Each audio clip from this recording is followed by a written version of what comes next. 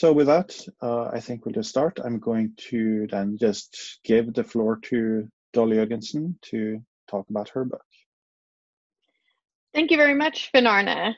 I'm glad to be here with all of you virtually in this virtual space to share with you a little bit about my book, which came out at the end of last year with MIT Press, Recovering Lost Species in the Modern Age, Histories of Longing and Belonging.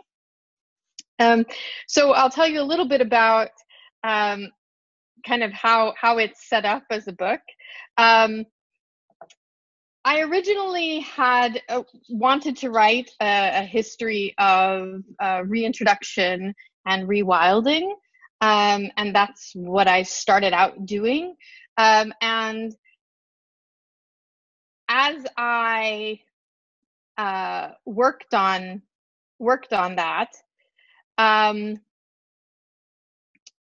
I realized that it was emotions that actually were at play here. It was what was making people do the things they did or not do things that they didn't do. And so I had to change my project and the book a fair amount as I went along and realized that that was what I really wanted to talk about. And so that's what I've done in a series of case studies. I use different studies for different parts in each chapter. So it's not one study of one thing, but instead each chapter being its own case to talk about a particular emotion and how that played in to that conservation activity. So I wanted to then do a little bit of reading from it, because I think a lot of times as authors we work very hard to come up with the right way to say something. So it's smarter just to tell you sometimes what I wrote, because it encapsulated my thinking. So I write in the introduction in this book, I'm going to use environmental histories of reintroduction, rewilding, and resurrection to situate the modern conservation paradigm of the modern recovery of nature. I will argue that the recovery of nature, identifying that something is lost and then going out to find it and bring it back, is a nostalgic practice that looks to the historic past and relies on belonging to justify future-oriented action. As a nostalgic practice, recovery depends on emotional responses to the lost, particularly a longing for recovery that manifests itself in emotions such as guilt, hope, and grief. So it's those three emotions that structure then the chapters.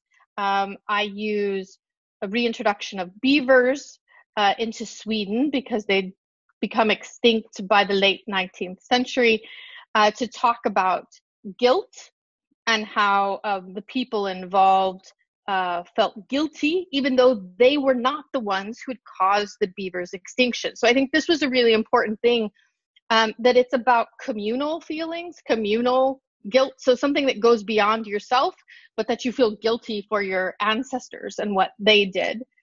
Then I turn in the second chapter to a story of rewilding, using musk oxen, which were brought from Greenland back to Scandinavia in the 1930s. And this is a case where musk oxen had been gone from the Scandinavian peninsula for several thousand years. And yet they were still envisioned as belonging there by the people who brought them back. And I talk about in that chapter hope, and how hope functioned for them, this hope that they would make a better, wilder, more authentic, really, Scandinavia. And they start in Norway, and then they end up, the muskoxen themselves, going over the border to Sweden. And so I look at what the reactions were to that. And there's still this idea of hope from people on the Swedish side, from groups on the Swedish side, that think of it as a way to bring back some nature that was lost. But the flip side of that in this chapter is that, yes, while hope motivates those who were involved in bringing back the muskoxen, particularly scientists that were interested in environmental conservation, there's also fear by other people, fear that these animals, which haven't been in this landscape basically since people have been in this landscape. So it was very near the time there were people who moved to the north that muskoxen disappeared from the north. That there was great fear for their own safety, for the safety of their children, for their livestock, for their animals like dogs, and for their way of life. And so there's a real environmental justice issue that underlies the story of the muskoxen about, well, who is it who gets to decide that something should be wilder than what it is, and what kinds of emotions play into that, into either wanting it or resisting it. And I close out this particular chapter with a contemporary artist. So in 2015, the Norwegian artist Sverre Maling spent 6 months on a large format charcoal drawing titled Norwegian Muskox. The huge shaggy muskox stands on rocky ground, dominating the Arctic mountain landscape that shrinks behind it. Its long hair flows down the body. Wool tufts cover the top in patches, as if the animal had been recently shedding. Its gaze to the left is away from the viewer, yet the stare penetrates the scene. The muskox stands ready as guard over the landscape. Tucked away in the lower left is a traditional rural cabin with its wooden walls, living grass roof, slanted wooden fence, and farm tools against the side wall. The cabin seems insignificant, overshadowed by the looming large beast. This image encapsulates the contradictions of the rewilding of Scandinavia with muskoxen. Great hope was placed in these animals, first by Adolf Hoel and the Norwegian Polar Institute, and later by tourism businesses and environmentalists. They hoped to bring back something wild to the peninsula's landscape. Muskoxen, which would be free to roam and multiply in the relatively sparse landscape, were understood as a unique historical component that had been lost. They had been found, and that brought hope. Yet when the lost nature is restored, other things may be lost.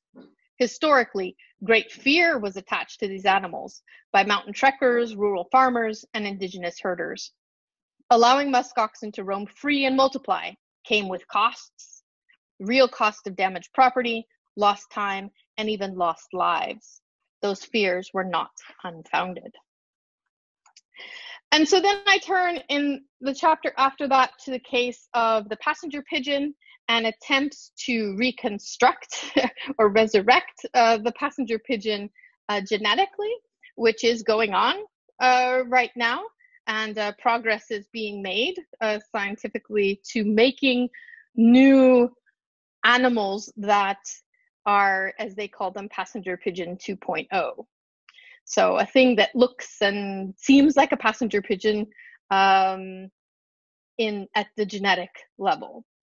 And so I try to understand why that would be from the emotional perspective. What would lead you to want to make that investment of time?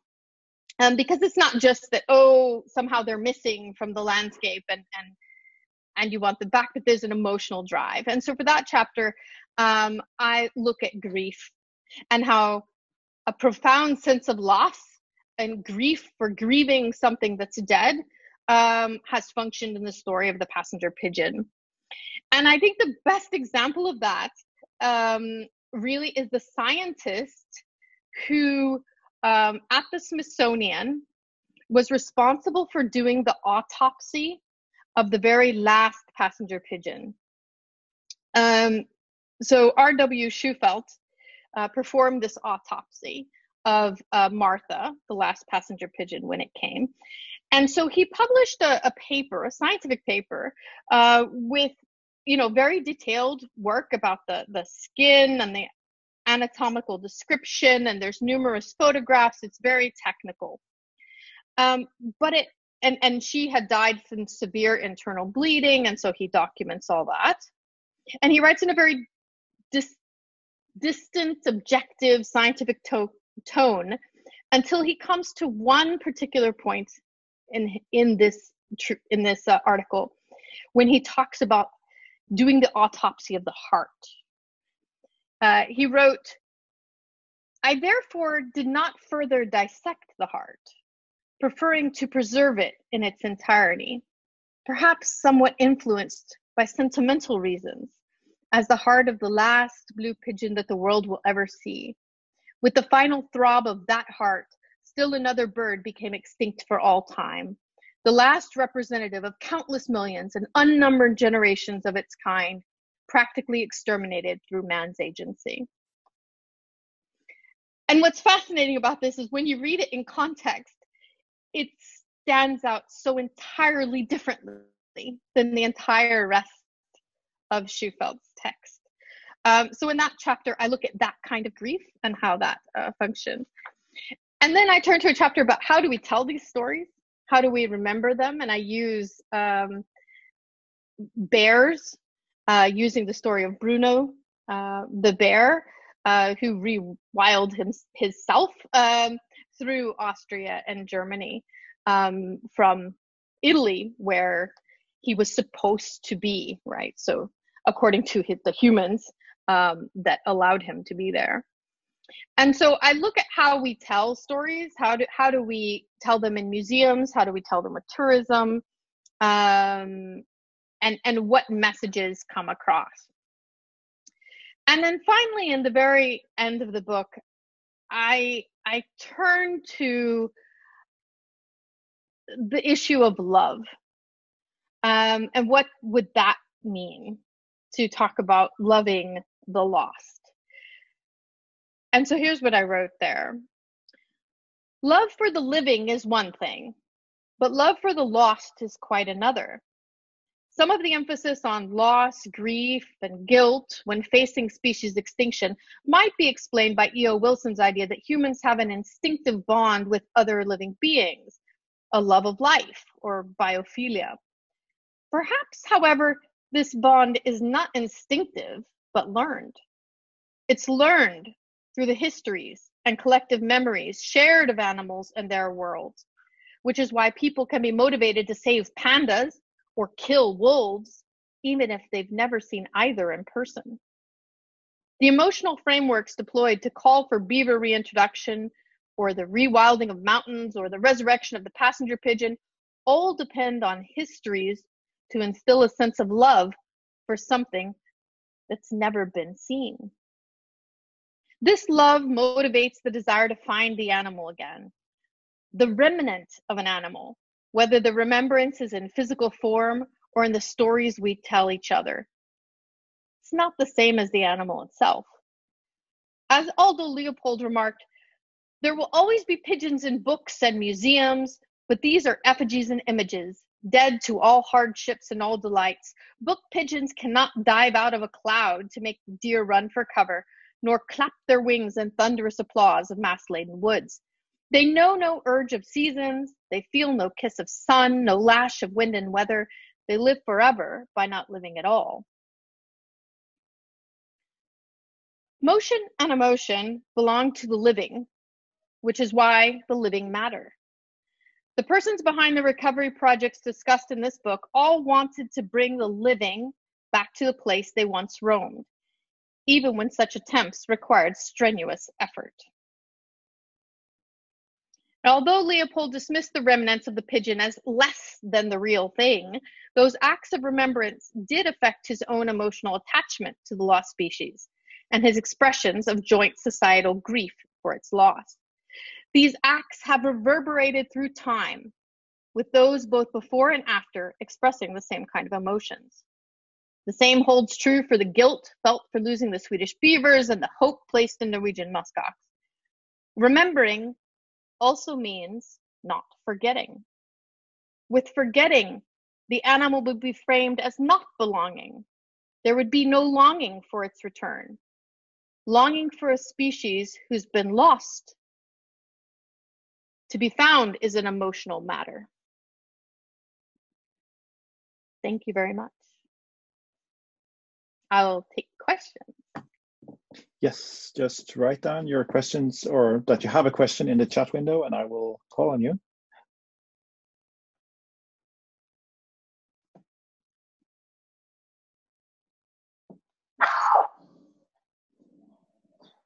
Yes, so Elaine has the first question.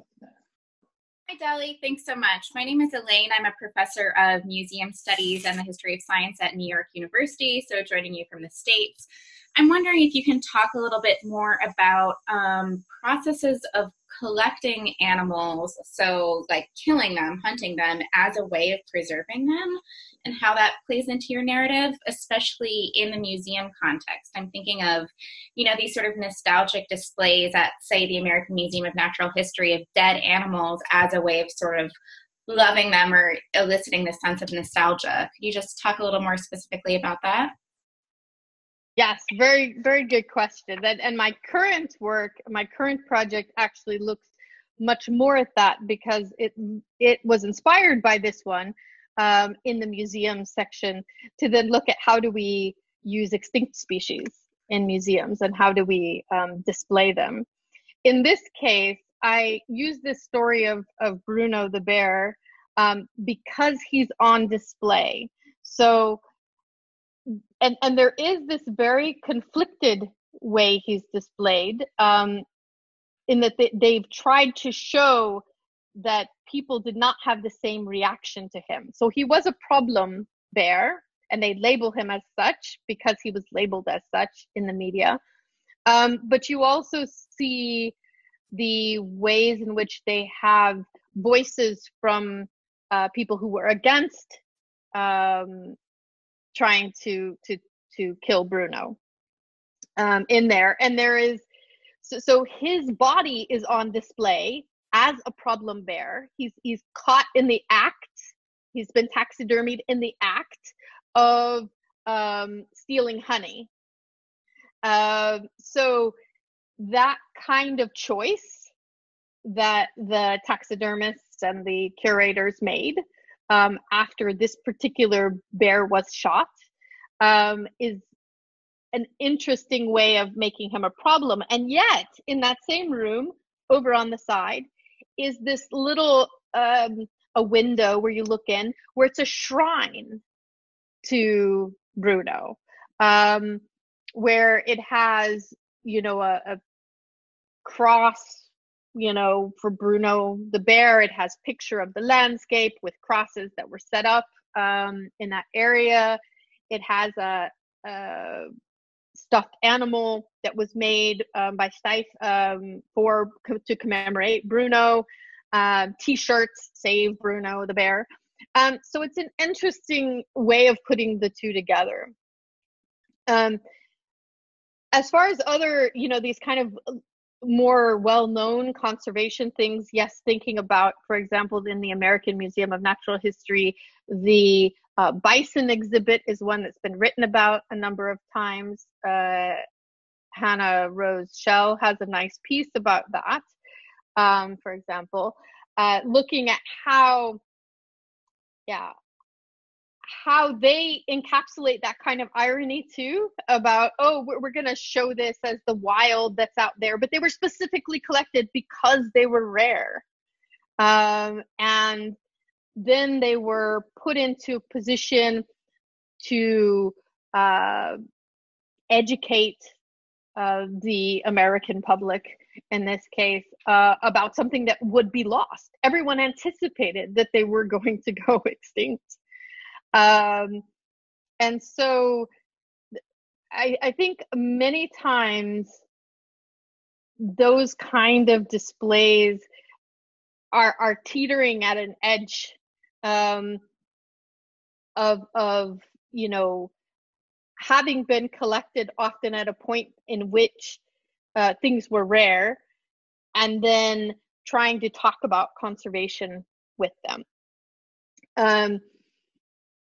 So it's a very interesting quandary, I think, for a lot of museums to be in. Now, what many museums, since I've visited so many with these projects now, many of them really don't talk about the history of the species. They're much more interested in natural history museums and talking about the actual, the characteristics of the species. Oh, how big does it get? How many babies does it have? Where does it live? Without talking about its relationships with humans. So you might get that, okay, it's a vulnerable status, but many times you actually don't know why in exhibits. So I think there's still a lot of work to be done in thinking museology, from a museology standpoint, as to what are the stories we tell when we put them on display. What do we put up with them, and the context in which they're put. Because one of the things I did find with this book, I had tried to find beavers and muskox on display in Scandinavia, right? These were reintroduced animals that had a history in the past. And what you see is that the story just isn't there. I mean, people do not talk about the fact in Sweden, in the exhibits, that beavers were extinct in Sweden. It doesn't show up. There was one exhibit where it did, and that exhibit actually got renewed and replaced because they changed the whole gallery. So I think there's a missing element with the beaver story. With the muskox, they tend to talk about the bringing of the muskox more, but they say very little about the relationship between muskox and people. So, thank you so much. Mm-hmm. All right, so we have 3 more questions lined up. So we can start with Allison. Hi, good morning from Pacific Daylight Time. So thank you for sharing, Dolly. And my question is about, the pretty broad scope of your project. You've done a real comparative work. And so I'm interested to hear you talk about, what emerged from these different cultural and national contexts that you were exploring, right? I mean, I feel like terms like resurrection, at least in the American context, often get conflated with this idea that we've seen pop up in the past couple days about rhetoric about, Easter, and the country needs to reopen by Easter, right? So I'm interested in hearing your thoughts on just the comparative nature of your project. Great question. So when I had originally proposed the project, or I thought about it, it was all Scandinavian cases. So a case that isn't in the book that was originally thought about was the wild boar and its, reintroduction into Scandinavia.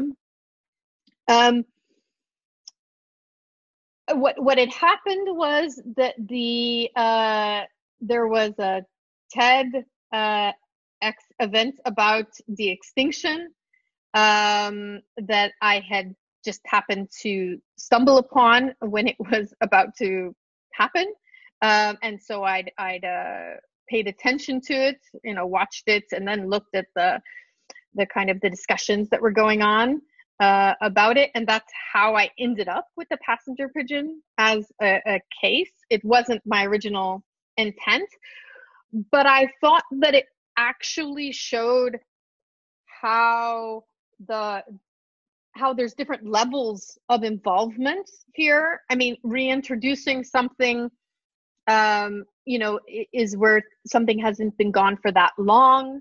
Generally use that word if it's less than 200 years, since it's not been around. It's seen as it's often been lost because of industrialization, right? So, and which is very different than the rewilding, where something's been gone for a couple thousand years, but it still exists. it's out there, it's somewhere, and you're gonna now bring it back to this place. And this resurrection took it one step further for me. It took it to, wow, this thing's actually dead. It's actually gone, and you're still wanting to bring it back. You still believe it's lost and it should be found. And, you know, so that's why I went that way as I was going along, instead of staying with the wild boar case. I've since had a master's student write a very nice master's thesis about the Swedish wild boar, if anyone can read, you know, Norwegian, and is interested in it. But yeah, so I kind of, if you will, stumbled upon the constellation. But for me, the constellation showed a progression that I really wanted to work with. It does mean that, you know, it doesn't have a tight focus. Although interestingly, what did happen was all of the cases, in essence, revolve around starting at you know, the end of the 19th, beginning of the 20th century, right at this, you know, turn of the century moment, is when they all start, really. So as far as, you know, talk about bringing them back. So there is something about that that made them, in my mind at least, somewhat stick together. Thank you. All right, then Dominic is next. Hi, thanks, Dolly. That was great. I'm really looking forward to read the book. My question actually concerns the human and the non-human actors in your story, and you named two of these animals. You mentioned Martha the pigeon and Bruno the bear are individuals, and I guess in the human side of the story is also a mixture of individuals acting, but also groups like associations and stuff.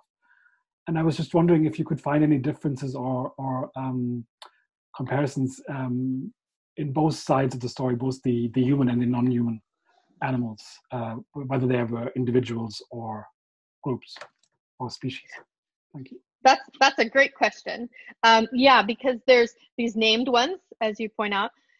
There are also animals that do things as groups. So a small herd of musk oxen moved from Norway to Sweden themselves in the 1970s. So they crossed the border, because of course it's just a mountain range, right? So if you go over the mountains to the other side, you're in a different country. So they did that. And, you know, then the humans have to respond to that agency. Beavers are always brought in pairs in order to make family groups. So they're caught that way in my story. I mean, once in a while you have a single beaver that's put out because a mate has died or there appears to be a problem. But most of the time you catch them as a pair, and in fact, they start to even catch them with their kits also, so that you bring over a whole family unit, so that they can, you know, reproduce, because that's what you want them to do. So there are kind of these groups or unnamed individuals, if you will, that go about as animals doing their business. And then on the human side, yes, there's both individuals. So Adolf Hoel, who was the director of the Norwegian Polar Institute, or what becomes the Norwegian Polar Institute, you know, led the effort to bring back muskox to Norway from Greenland. It had both kind of this environmental aspect, but there were also some political aspects, which I talk about, in that there's a claim by Norway at that time to Greenland. So, you know, having your animals, so what animals are in Greenland really belong in Norway too, with that kind of political claiming. So there's particular individuals like that, or individuals in the case of the beaver, there's one guy, P.M. Jensen, who catches all of the beavers that are taken to Sweden. So every beaver, and today there's 100,000 beavers in Sweden, according to scientific estimates. There were 0 in 1921. So all of the beavers came from these reintroduced, about 80 total beavers, and they were all caught by the same guy in the same area. So there's clearly, individuals matter in the story. But then at the same time, there are these larger things, and often those individuals are embedded in larger groups, organizations who act. So, for example, Eric Festin, who had the idea to bring back the beavers to Sweden, or made it real. I mean, it was an idea that was floating out there. He organized it. He was the director of a museum, another museum tie, the director of the county museum in Jämtland. But he was also the secretary of the their group of environmental, the Swedish Environmental Society that was local there, so their chapter, and that organization was involved in bringing back the beaver and doing so it's both an individual, but then there's an organization, and then it kind of moves and trickles down, so that after that first reintroduction, a bunch of other people get involved, and you have study circles of youth that raise money to set out beavers. You have hunter associations that raise money to put out their beavers.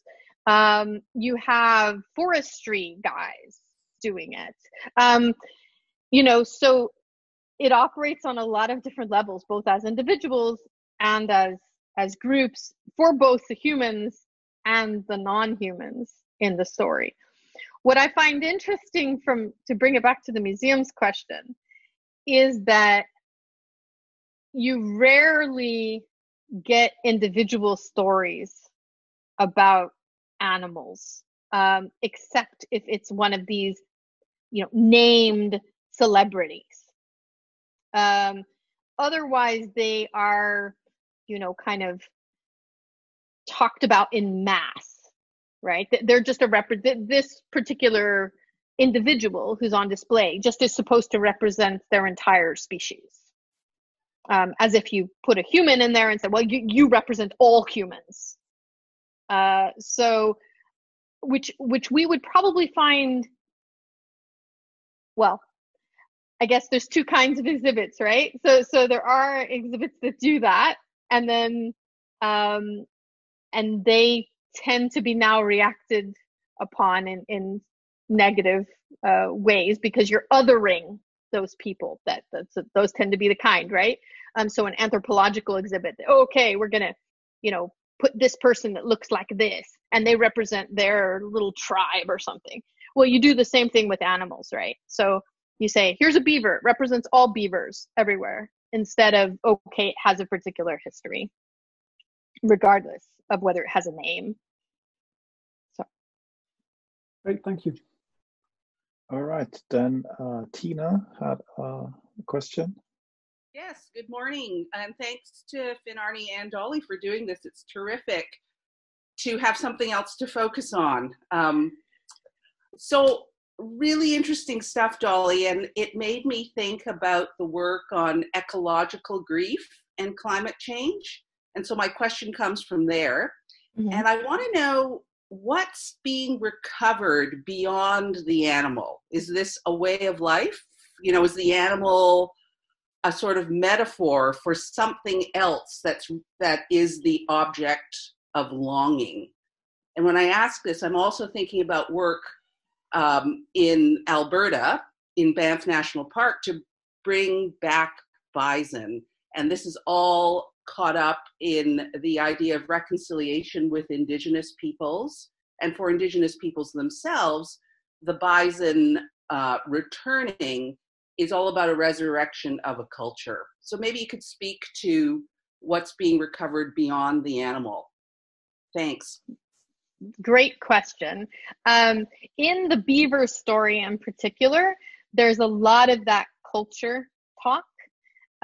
So the people involved in the reintroduction project in trying to, get the beavers back to Sweden, they often, in their texts, write about the beaver, how it used to be, how their grandmother, used beaver castoreum as a medicine, or they write about the hunters and trappers who used to hunt beaver, and they will, often use language about this then being lost from Sweden as a nationalistic kind of loss, so a loss of something that was here, that was part of the nation, that was part of their identity. So I think the beaver story aligns with what you're talking about with the bison, in that they considered it something missing that was inherently Swedish, and not that they didn't recognize there were also beavers in Norway, right? That's where they were getting them from, but that it was something within their identity that was missing. So yes, I think that's a very clear link there.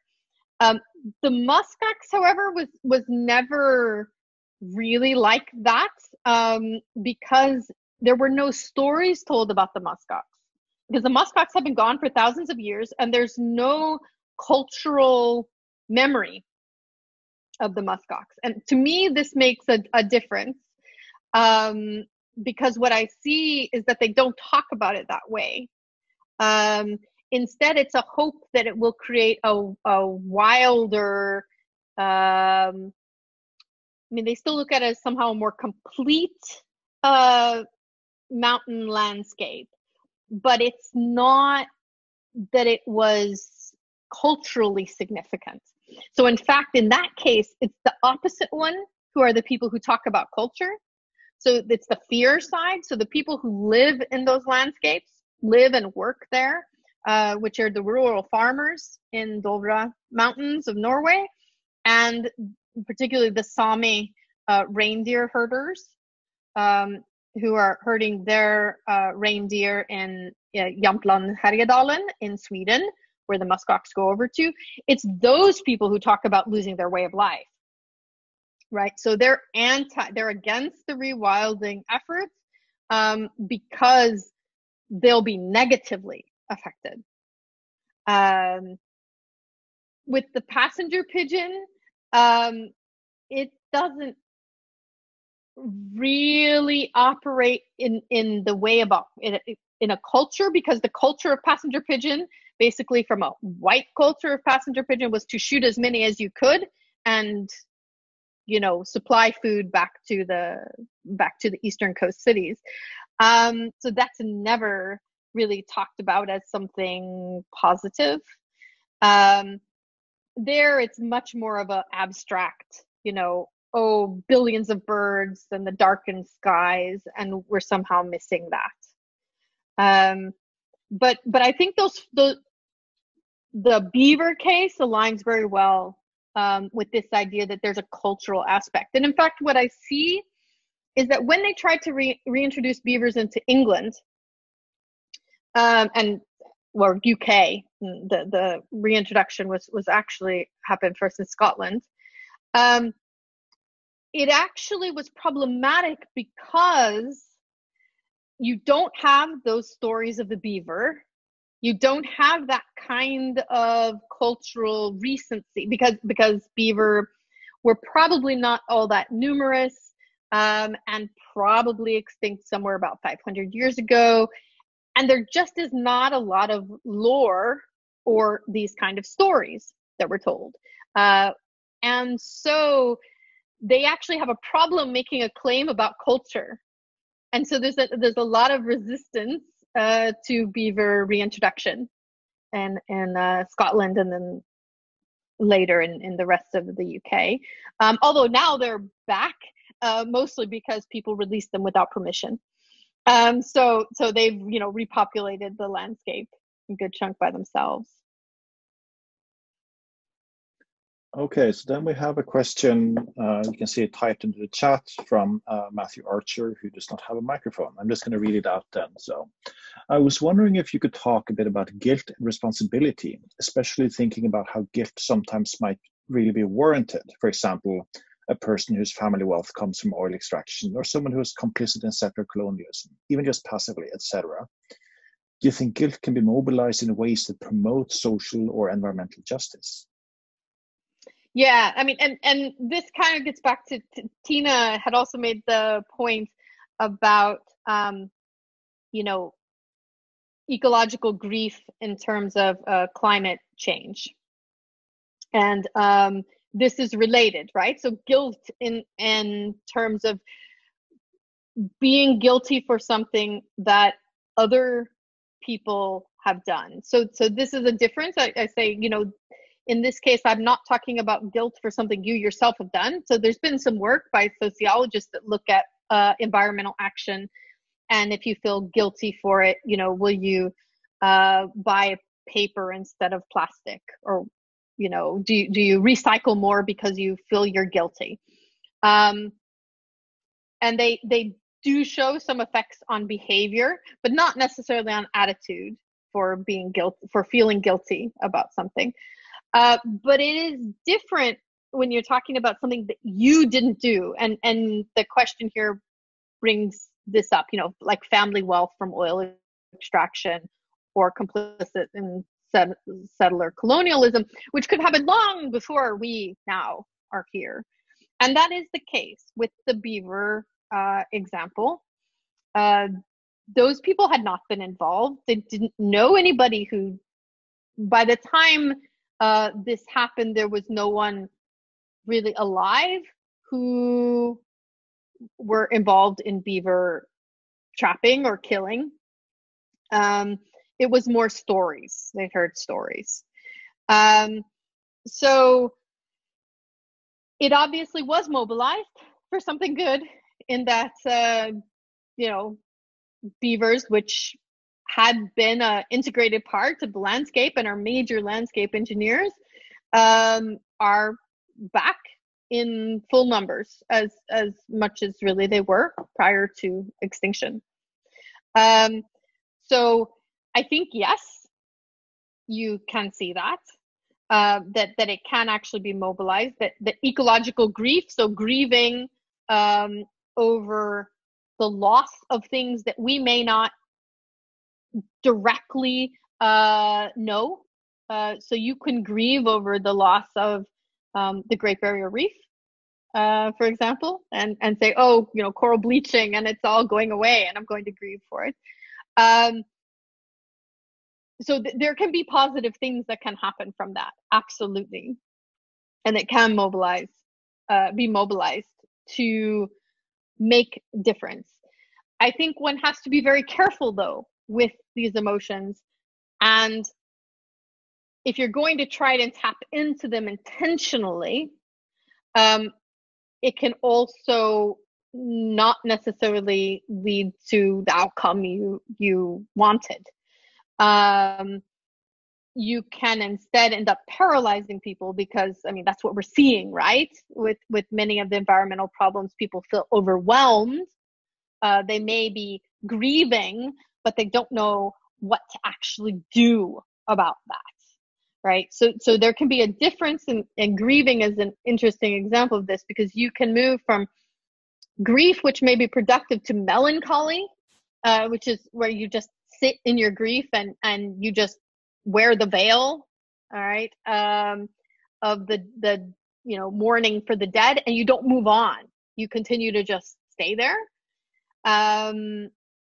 And so it's a danger if we're not careful, or if we try and talk, I think, too much about grieving, that will just end up producing melancholy that goes nowhere. It's not productive. All right, then, yeah, so Mehdi had a question that was answered, very efficient there. Anyone else? This is your chance.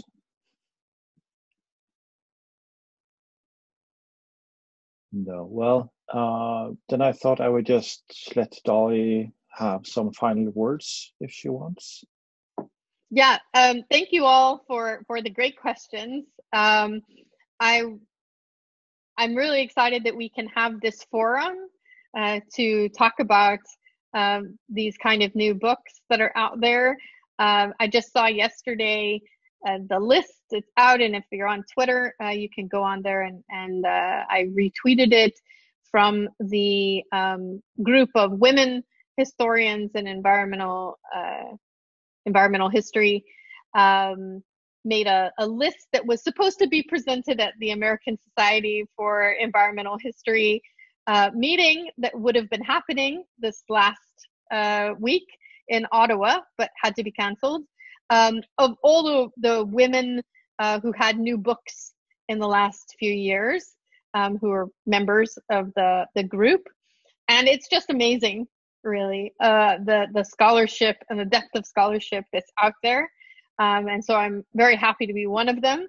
And I'd encourage you to go find the list and read some great books. So I know I have a long list of things to get through now.